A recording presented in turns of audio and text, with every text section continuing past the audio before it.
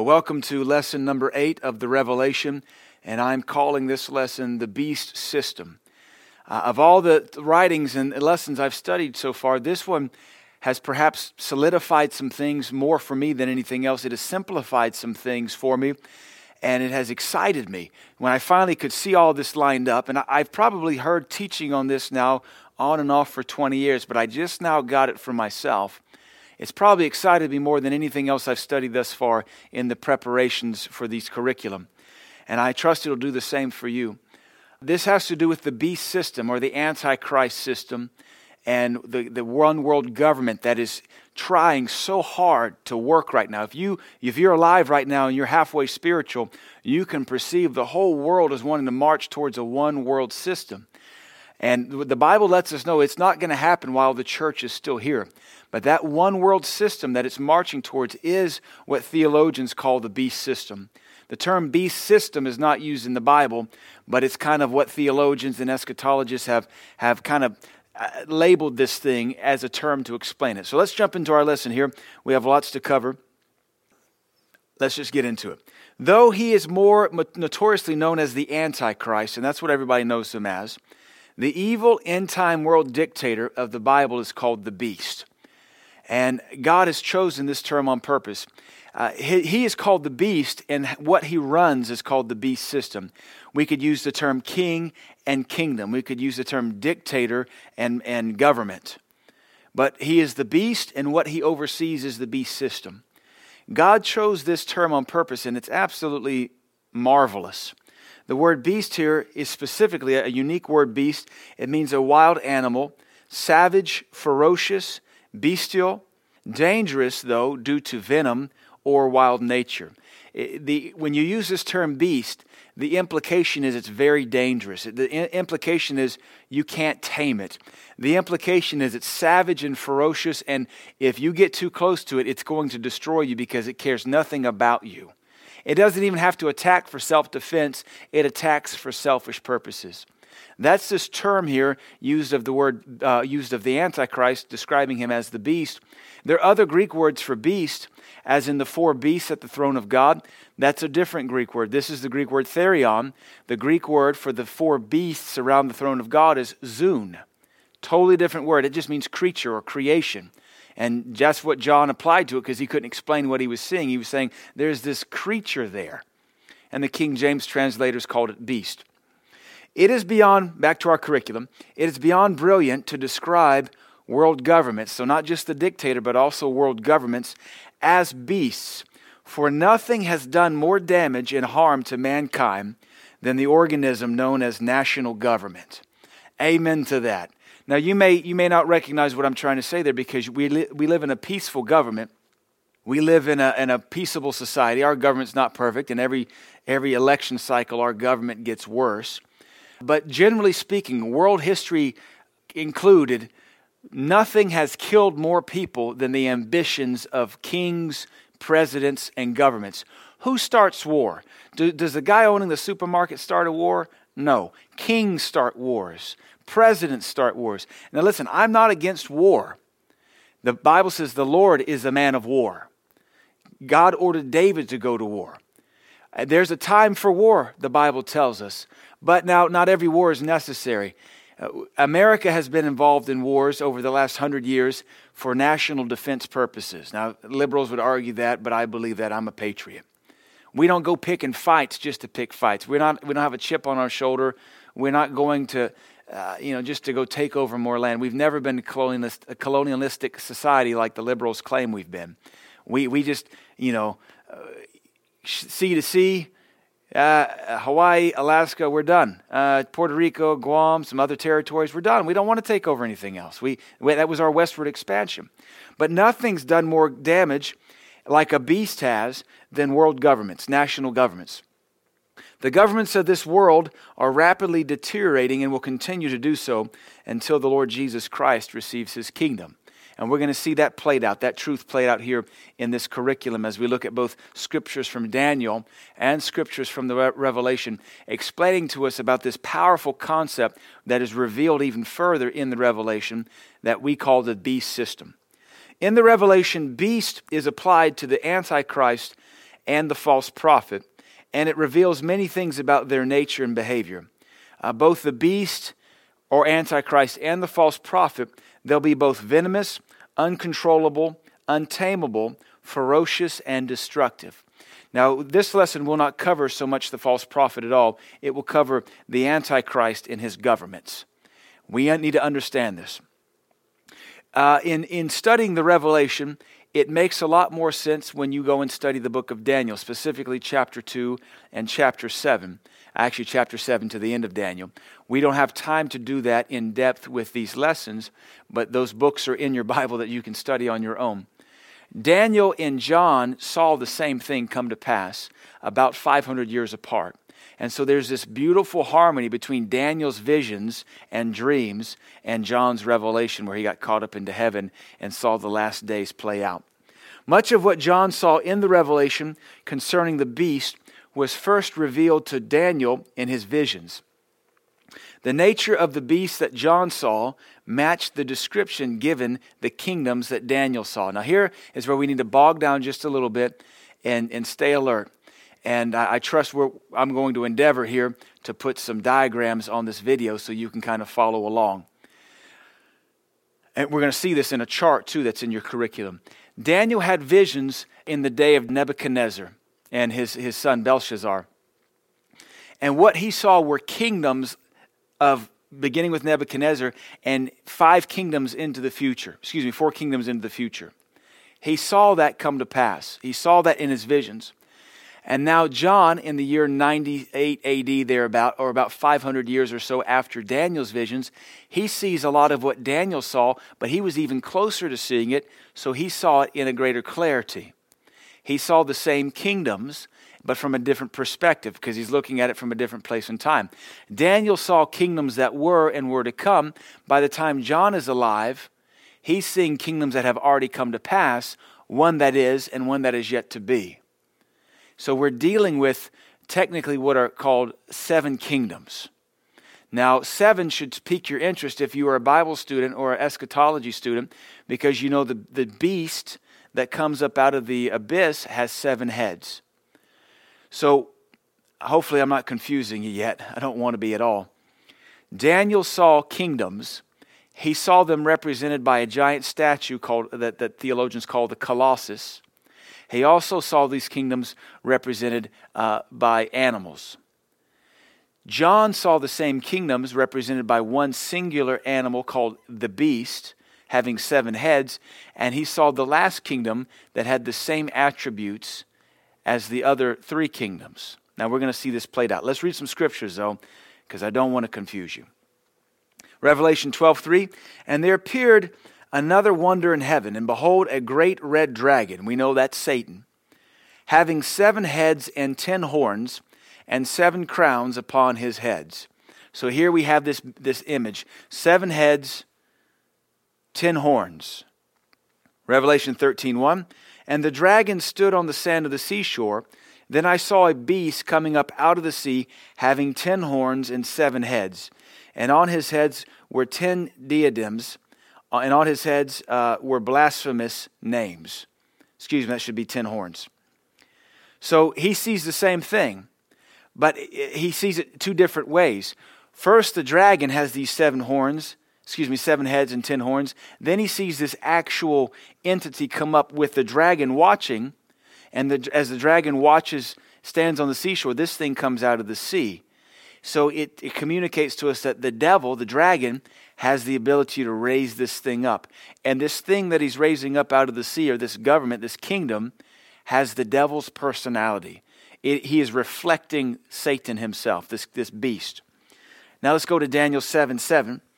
After this I kept looking in the night visions, and behold, a 4th beast, dreadful and terrifying and extremely strong.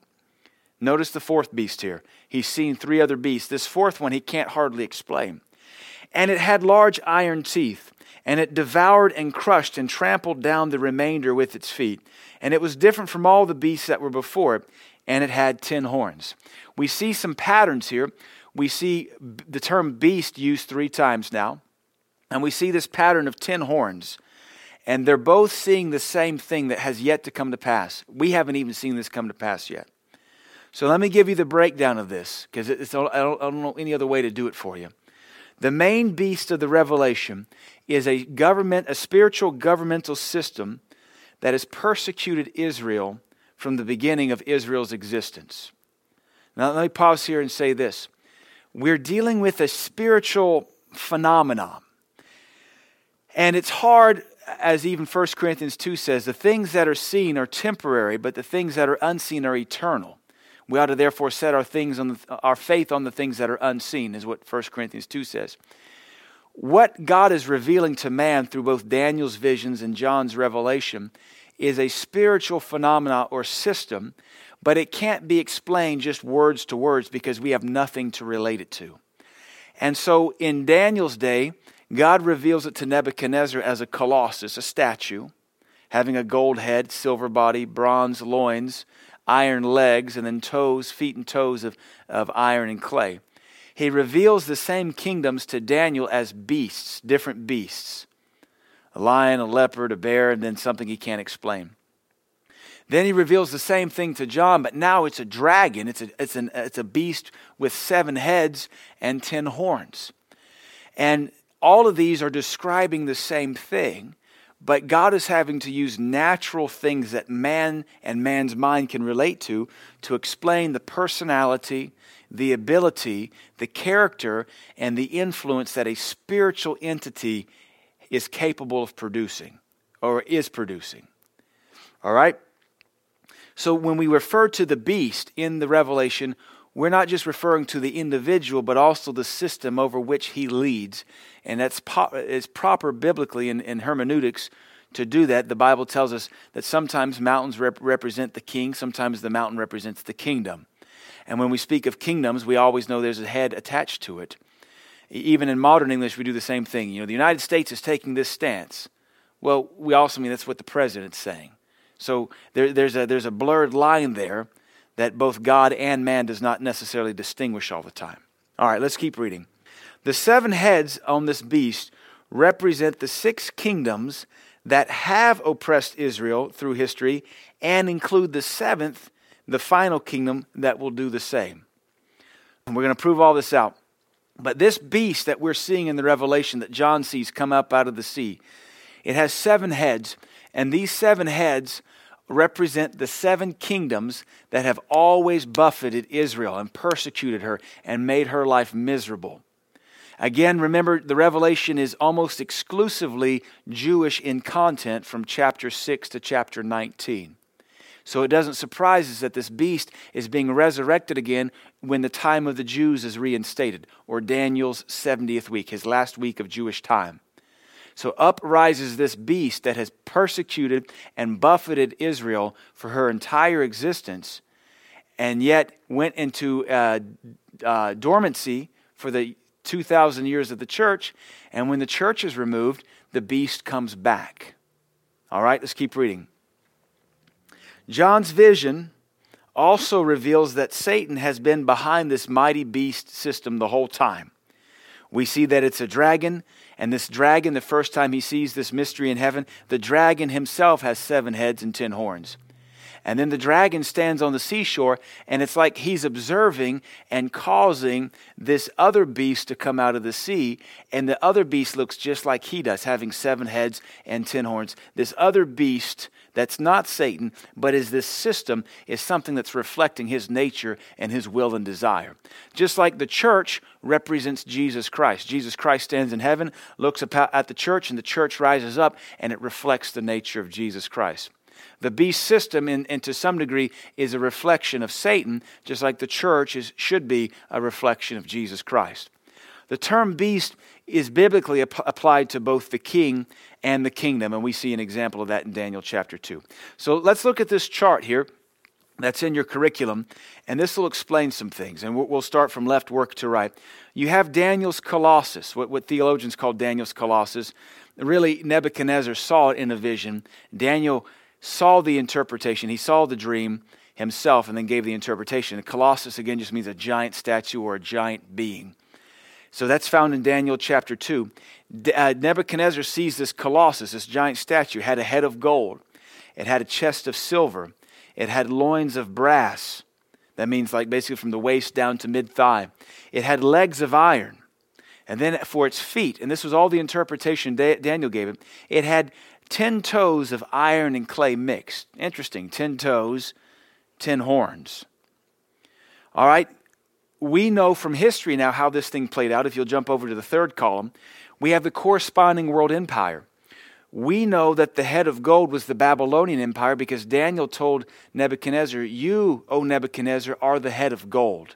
And after you, the Lord will raise up," or the Lord will cause to be raised up, "another empire."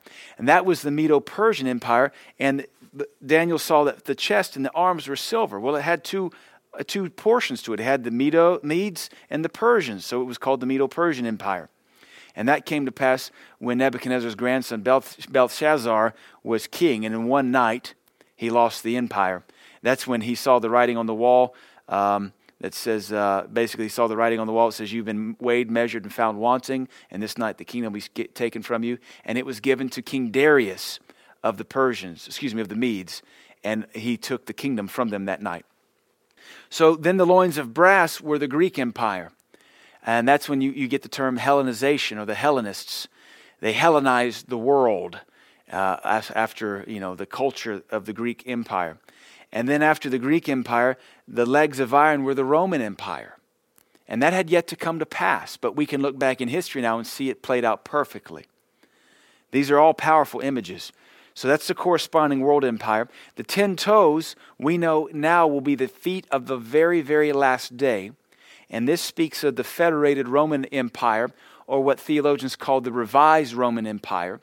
These 10 toes are the 10 kings, or the 10 horns that both Daniel and John saw in their visions of the future. There'll be a revival or a resurrection of the Roman Empire, which was the last empire to buffet the Jews. It was the empire of John's day, and it has gone into dormancy. The church flourished like wildfire, and the church, being the great restraint that she is, restrained the spirit of Antichrist and lawlessness, and the Roman Empire was dealt this mortal death blow. But after the church is taken out of here, the Antichrist will have the ability and the power to resurrect his beast yet again. And the Bible tells us in the Revelation, we'll see it here in a moment, that these 10 kings will rise up. And those are the 10 toes, or the 10 horns. We'll come back to Daniel. Daniel saw the same thing, but his vision was given 4 beasts. He saw a lion with wings, and we know that represented Babylon. That was the Babylonians' actual symbol, was this lion with wings. And then he saw a bear with 3 ribs in its mouth, and there's a lot of symbolism with that we don't have time to get into. Then he saw the leopard with 4 wings. Then he saw a terrible and nondescript beast that he could not describe, and that's what we read about in Daniel 7:7.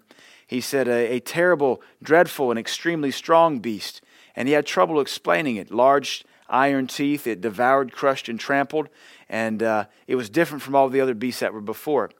And then he saw the terrible beast, but now it has 10 horns. So this is a lot to go through. This might be a whole semester in seminary. We're getting to breeze through it with one little chart in about 5 minutes. Look at our paragraph here. Nebuchadnezzar saw the world empires as man would see them, and that is represented by beautiful and precious metals. That's typical. Man is always amazed and in awe about how wonderful governments are. Right now, there's such an amazing love affair with socialism. We want big government. We want a golden head to take care of us. What these folks don't realize is the golden head never cares about you. Never. Very rarely do you have benevolent kings or dictators. God revealed it to Nebuchadnezzar as man would see the world empires, represented by beautiful and precious metals, gold, then silver, then brass, etc. But God revealed these same kingdoms to Daniel as God saw them, vicious, beastly, merciless, selfish, and ferocious. Nebuchadnezzar saw them as this beautiful statue with different metals of great value. But God revealed it to Daniel, the same kingdoms, and he said, this is how I see them. This one's like a lion, eats anything. This one's like a bear, it tramples stuff and doesn't care, tears things apart. This one's like a leopard, it chases down its enemies and has no mercy. That's how I, O God, the mighty one, see these kingdoms. the carnivorous lion, the carnivorous bear, the leopard. Notice they're all carnivorous. There's not a vegetarian. Never did they see a kingdom and it was a cow chewing cud or a little billy goat. No, these are all carnivores. These are all predators that devour and own their landscape. The leopard owns his landscape. The lion owns his landscape. The bear owns his landscape. Also of note is the decrease in the value of these metals representing the successive kingdoms. So Nebuchadnezzar was going to be the best kingdom there was. It was gold. Then the Medo-Persians, they were going to be silver. There's a decline in value. And then after that, the Greeks were going to be brass. Brass is an alloy of copper and either zinc or tin. And then you get iron. Iron rusts, it corrodes. So does brass, so does silver, but they get extremely more corrosive as you go down this list. And then you finally get iron and clay mixed together. And though they're mixed together, they don't ever mix together. This indicates the deterioration of man's ability to lead and govern the world. And aren't we seeing that?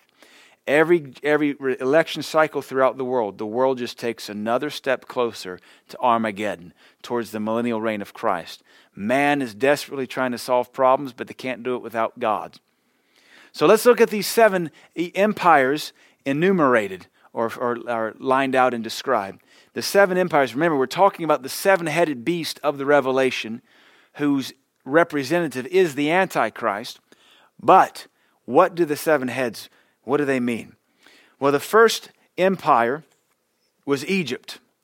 Remember, these are the 7 kingdoms of the 7 empires that have persecuted and buffeted the Jews, God's people. This is the nation of Israel's growth and initial slavery. Israel was initially favored by Egypt, but Satan perverted that kingdom and persecution arose. Now remember, when Israel went into Egypt, Israel was just one family, the family of Israel, or Jacob. Jacob goes in there, one of his youngest sons, Joseph, goes on ahead. Joseph becomes, as we call, the Prince of Egypt. And he brought his whole family into Egypt so they could survive the famine, and they just stayed. And of course, you got 14 brothers and a couple of sisters, and they've got their family, and they had a place. In fact, Joseph said, when you come in, tell the Egyptians you're shepherds. For the Egyptians, that means worldly people, they have no place for shepherds. It goes true to this day. Worldly Christians and worldly people, they have no room for shepherds. They distaste and despise a shepherd looking after their life. Hopefully you're not like that. So they began to grow in number, and Exodus says, and there came a day when there was a Pharaoh that knew not Joseph and knew not Israel, and he hated the people of Israel.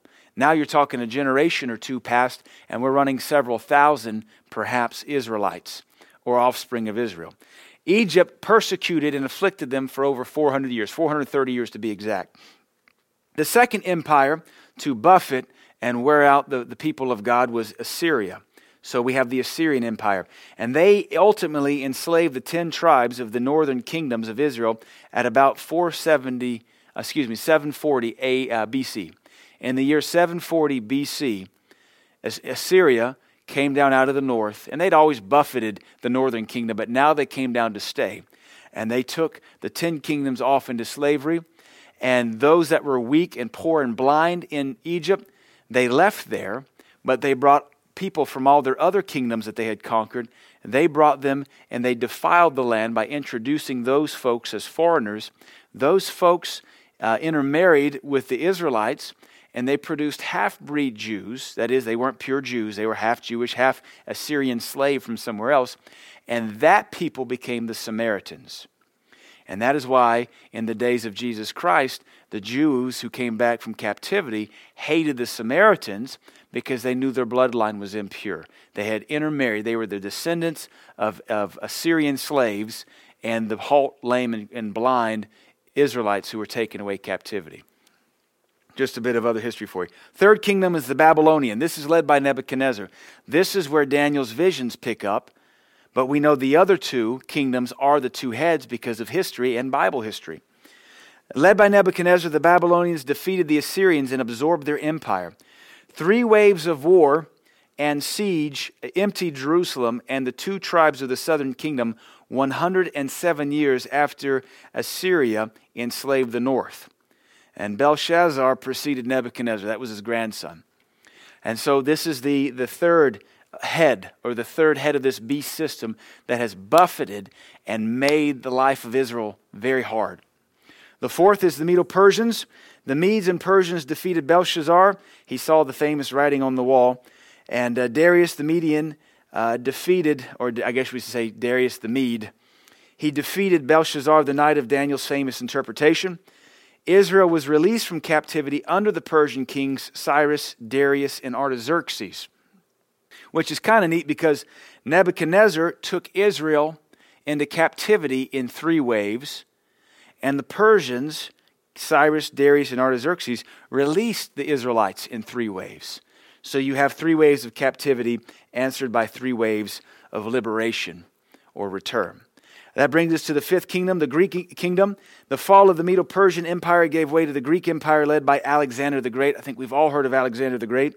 The Greek tyrant Antiochus Epiphanes was a forerunner to the Antichrist. There's a lot to be said about Antiochus Epiphanes in the Maccabees, which are apocryphal writings that are they are history books. The Catholics include them in some of their versions of the Bible.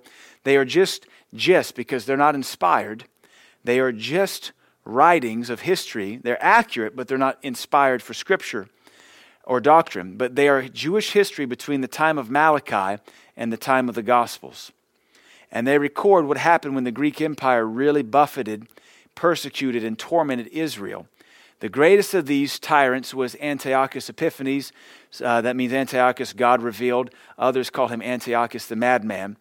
And I think Epimone or something is the name they kind of mockingly give him. He was a lunatic, and most consider him to be an early forerunner of the Antichrist because he wore out the saints of God, and he desecrated the temple. Zerubbabel's temple was still in existence there, and he went into the temple in the height of his persecution of the Jews, and he sacrificed a pig on the altar to defile it. And that kind of somewhat fulfilled Daniel, but not fully fulfilled it, because he didn't declare himself to be God, though all those kings thought they were gods. He just defiled it. Well, the other thing he did is he killed over 80,000 Jews, and he sold another 40,000 into slavery. So we see the Greek Empire here as one of the heads that really has buffeted and worn out the saints of God in Israel's history. This brings us to the 6th one. The Roman Empire. The fall of the Greek Empire allowed the rise of the Roman Empire. This was the Gentile empire of John's day, known for its horrific persecution of the Jews and then the church, even as its power rapidly began to fade. We know the Roman Empire really is the last world empire. Now, we're not going to argue about the British Empire. We know that the sun never set on the British Empire, but there's a difference. The British Empire did bad stuff, but the British Empire took the gospel of Jesus Christ everywhere it went, and it took English everywhere it went, and we're still reaping the benefits of that 300 and 400 years later. It makes the gospel a lot easier to preach. The Roman Empire was the empire of John's day. And then the 7th one is the revised Roman Empire. That is, this empire has yet to be resurrected. This is the 7th head that has yet to come, that John saw spelled out clearly in his visions and revelations. Its heyday will last the first half of the tribulation. So once the church is gone, this Roman Empire will begin to resurrect. It'll begin to come together because the restraint or the restrainer, who is the church, is gone, and now the beast can arise out of the abyss again. The beast can arise out of the sea of humanity again and begin to do what it wants to do, which is persecute the Jews. Because that's what Satan has always done, is try to eliminate the seed of Israel. Its heyday will only last for 3.5 years. Many theologians believe it's already in the works right now. Maybe it's kind of the UN is a forerunner to it. The UN is about as useless an organization as they come in world politics. But maybe it's kind of getting things ready. Maybe some other things going on. This will be the kingdom that the Antichrist will come out of when he defiles the temple and declares himself to be God. And of course, the Antichrist, his 42-month kingdom will be the 8th kingdom of Revelation chapter 17, verses 11. See, the 7th head lasts in a fullness 3.5 years. And then the Antichrist who comes out of that 7th head will put down 3 of those heads. He himself is one of them, and the others will submit to him and give them their power for a season. He will declare himself to be God. He will, in a sense, burst forth and be this 8th and final kingdom that lasts 3.5 years. Look at Revelation 17:11 in the New American Standard. The beast which was and is not, so talking about in that time, is himself also an 8th kingdom and is one of the 7, and he goes to destruction. This lets us know that this 7-headed beast, each of these heads is a kingdom. The 7th head has not yet come on the scene.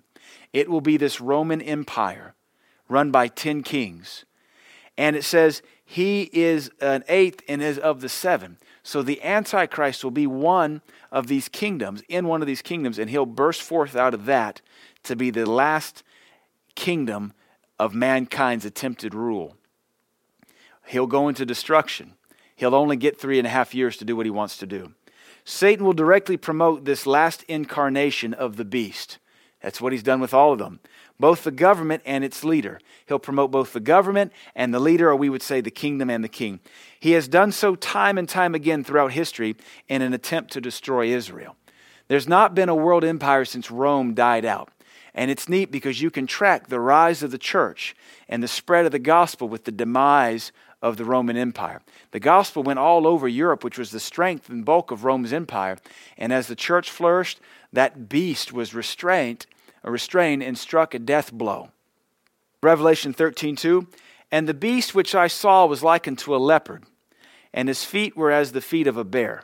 Now remember, Daniel's vision, he saw one of the kingdoms was a lion, one of the kingdoms was a bear, one of the kingdoms was a leopard, and the 4th kingdom was so terrible, but it had all these features that were very similar to the previous 3. Now John, 500 or so years later, he's saying, this last beast I saw, it was like a leopard. Well, that sounds just like the Greek Empire. His feet were as the feet of a bear. That sounds just like the Medo-Persian Empire. And he had the mouth of a lion. That's just like the Babylonian Empire. And the dragon gave him his power and his seat and great authority. We've already kind of covered that, but that verse sums it up. The dragon that John sees, that dragon had 10 horns and 7 heads. And then the beast that comes out of the sea has 7 heads and 10 horns. And the dragon gives this beast his power, his authority, and his seat. Just as every previous incarnation of the beast has had Satan's blessing and power, this last will be fully supported by him as well. The description of the final beast lets us know he and his kingdom will have the combined traits of the last 3 Gentile empires or kingdoms. Mostly Greek in nature because the body that John saw was a leopard. That's a bulk. Lumbering about, but deadly feet of the bear. You know, bears aren't fast. They lumber. But those paws are huge and they are razor sharp and they can cut a man in half. Lumbering about, the Medo-Persian Empire was not a swift empire, but it was big. And a loud and crushing mouth like the lion's mouth of the Babylonian Empire. The lion's jaw is one of the strongest in the animal kingdom. And we all know stories. We've watched enough Nat Geo to get what it means when we talk about a lion. How fast they are. Not as fast as a leopard, but faster than a lion. A leopard's the fastest, but it's not as strong as the others. So these all speak to different characteristics of these kingdoms. So this last revised Roman Empire will have these features. It'll have this streamlined body like a leopard, but it'll be slow and cumbersome, yet devastating like a bear, with these big paws like a bear, this heavy-handed trampling of a bear, and yet the mouth that can roar, talk a big game, and you don't want to get next to its mouth because it'll crush you. Revelation 17, 9 through 11, New American Standard. Here is the mind which has wisdom. The 7 heads are 7 mountains on which the woman sits. Now here's the interpretation. This is the angel giving him the interpretation. The woman is the whore. And they are 7 kings. So the 7 mountains are 7 kings. 5 have fallen. That would be, coming back, Egypt, Assyria, Babylon, Medo-Persia, and Greece. 5 have fallen. One is, at the time John saw this, one is. Which one was that? The Roman Empire. One has not yet come. The other has not yet come. That's the 7th. When he comes, he must remain a little while. Yeah, 3.5 years. The beast which was and is not is himself also an eighth, and is one of the seven, and he goes into destruction. The beast which was and is not is himself the eighth. He's the one. He's the last one that's not on this dragon. It's something unique, something that hasn't come yet, something that's never before been seen. And he goes into destruction. Hallelujah. That quickly sums up how it's going to end. This verse is the angel's detailed explanation to John of the vision of the whore riding upon the same beast. So here's the interpretations. Let me give it to you real quick.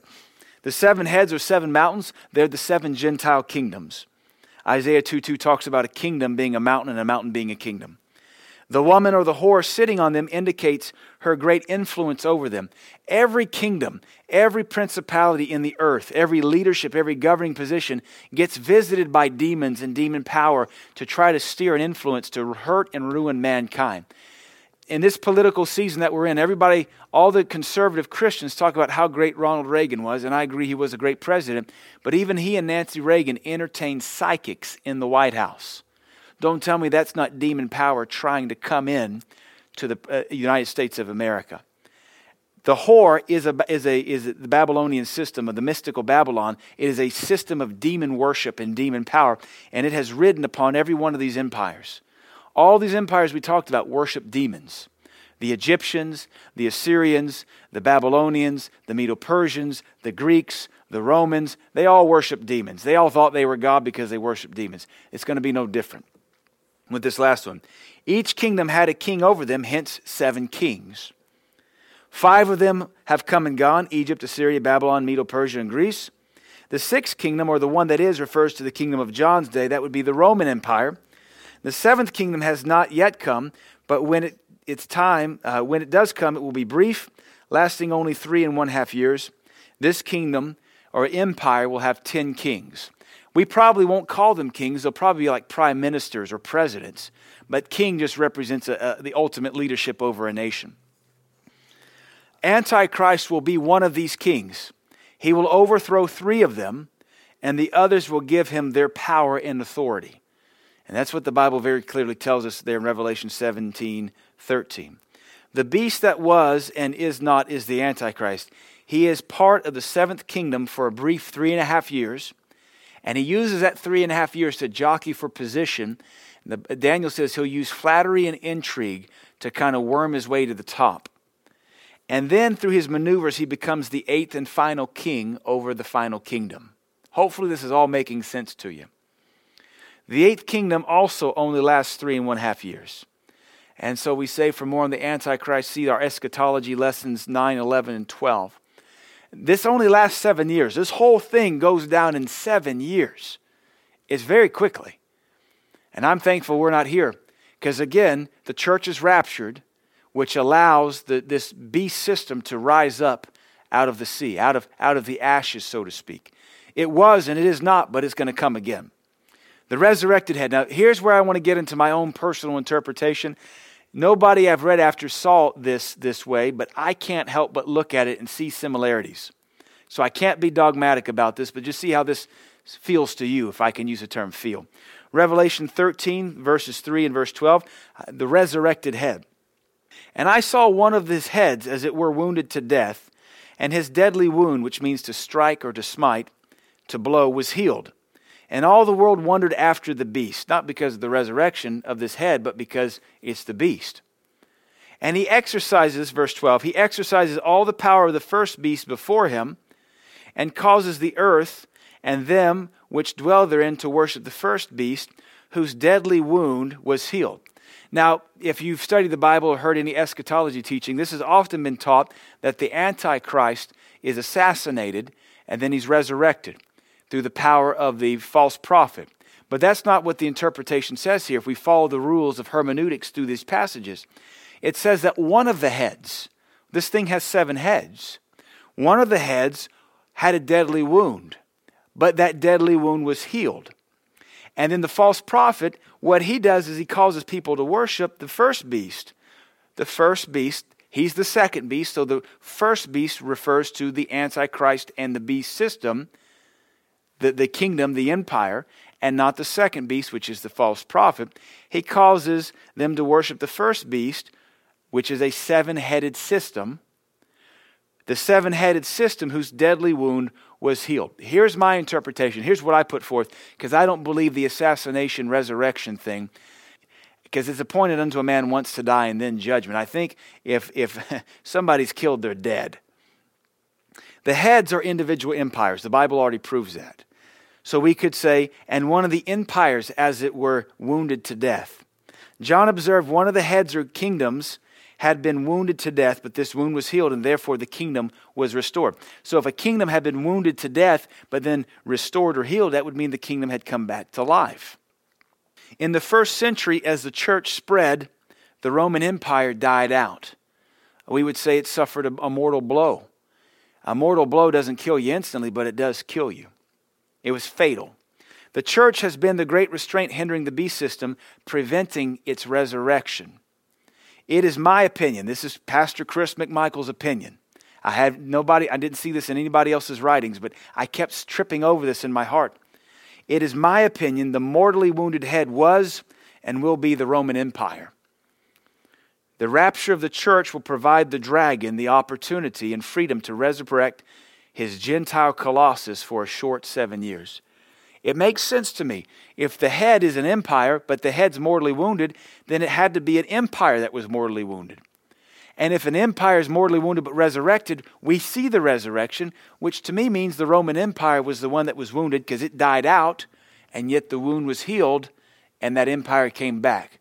And yet it was the church and the church's growth that wounded mortally the Roman Empire to where it dissolved into nothing, and it'll be the church's absence and removal from the earth that will permit that kingdom to be resurrected, to which all of the theologians agree. They call the seventh kingdom the revised Roman Empire, or the 10 king federated empire. I think that feels pretty good, sounds pretty right, and if I'm wrong, we get to heaven, I'd say sue me, but there's gold everywhere up there, so it doesn't matter. Not only did the Lord show Nebuchadnezzar future kingdoms, but he also revealed to the pagan king the coming of Christ's kingdom, also known as the millennial reign. Let's look at Daniel here. We're almost done. Daniel chapter 2. Thou sawest till that a stone was cut out without hands, which smote, that means to strike, to smote the image or the colossus upon his feet that were of iron and clay. So the stone that was cut out without hands smote the colossus in his feet. His feet are the 10 federated kingdoms, or the last empire. So it lets us know that that stone strikes in the last days of this colossus, which would be during the tribulation. And break them to pieces. Then was the iron, the clay, the brass, the silver, and the gold broken to pieces, and became like the chaff of the summer threshing floors. And the wind carried them away, and that no place was found for them. And the stone that smote the image became a great mountain and filled the whole earth. Now we know what this stone is. This is the Lord Jesus Christ. He's our foundation stone. And this is his kingdom. Because this kingdom destroys the other kingdoms in the time of the last kingdoms, the 10 toes. And his kingdom becomes a great mountain, Mount Zion, and fills the whole earth, the millennial reign of Christ. All the imagery of this vision represents kingdoms. Therefore, Christ's kingdom is the stone made without hands that smote the colossus, or this beast system of 7 kingdoms, in its feet, which is the 10 federation Roman Empire, destroying it and becoming a great mountain called Mount Zion, and filling the whole earth. Of the increase of this kingdom there shall be no end. Hallelujah. Isaiah chapter 9. This is the millennial kingdom. Look at verses 44 and 45 of the same chapter. And in the days of these kings, that is the 10 kings, shall the God of heaven set up a kingdom which shall never be destroyed, and the kingdom shall not be left to other people, but it shall break in pieces and consume all these other kingdoms, and it shall stand forever. For as much as thou sawest that the stone was cut out of that mountain without hands, and this brake in pieces the iron, the brass, the clay, the silver, and the gold, the great God hath made known to the king what shall come to pass hereafter, and the dream is certain, and the interpretation thereof sure. I like that. Daniel says, this is for sure of God, it's certain, and it's going to come to pass, and he basically is saying, and there's nothing you can do about it. Your days are numbered, as is the days of this colossus. Final statement here. The beast and the beast system will be destroyed by the second coming of Jesus Christ. Amen. Hallelujah to that. That's when Jesus Christ establishes the millennial kingdom. We don't know how long the kingdom was until the Revelation says for 1,000 years. It tells us specifically how long that would be. Now we know it says it's a kingdom forever and ever, but the 1,000 years is just what takes place on the earth. And then there's eternity in the future that we have not much Bible on, but we haven't even gotten to the end of this dispensation yet. Jesus will destroy the colossus that is the beast system. And I remember again, the beast system, the seven-headed dragon, the colossus of gold, silver, brass, and iron and clay, and the four creatures, the lion, the leopard, the bear, and the nondescript beast, they all represent the same thing. They're different pictures, different allegories, different typologies describing to us the same thing. And that is Satan's desire and his movement in the earth and what that produces in an attempt to destroy God's chosen people, the Jews. And because we're finite and we relate to things naturally, the Lord had to take these three different images, this colossus, these four beasts, and this seven-headed dragon with 10 crowns to show us what's going to come to pass in the last days. Jesus will destroy the colossus when he establishes his earthly kingdom, and he will cast the Antichrist, that's a man, possessed of the devil, he'll cast the Antichrist into the lake of fire alive. Hallelujah. Well, that concludes this message on the beast system. 45 minutes just does a bit of an injustice to it, but you have the curriculum. I pray that you've learned something and that you've seen it. We'll cover more along these lines to some degree in these future lessons, but I pray you've been blessed and that it's encouraged you. This is another evidence that the church must be raptured out of here. The church's growth destroyed the Roman Empire. The church's absence will allow it to be revived again. We are the restraint, and our prayers and holy living keep the Antichrist spirit at bay. It's working. His spirit is working. The Bible tells us so. And you and I can both feel the world is craving a one-world system. Not you and I. We want a one Jesus system, and that's what we're going to have one day. Hallelujah. Let me pray for you. Father, bless this church. Bless these lessons, both at Sunday school and pod school. Bless all those that listen to it in the future. I pray this word continues to minister to these folks, and it encourages them and brings them hope and help, strength and confidence. In Jesus' name, amen.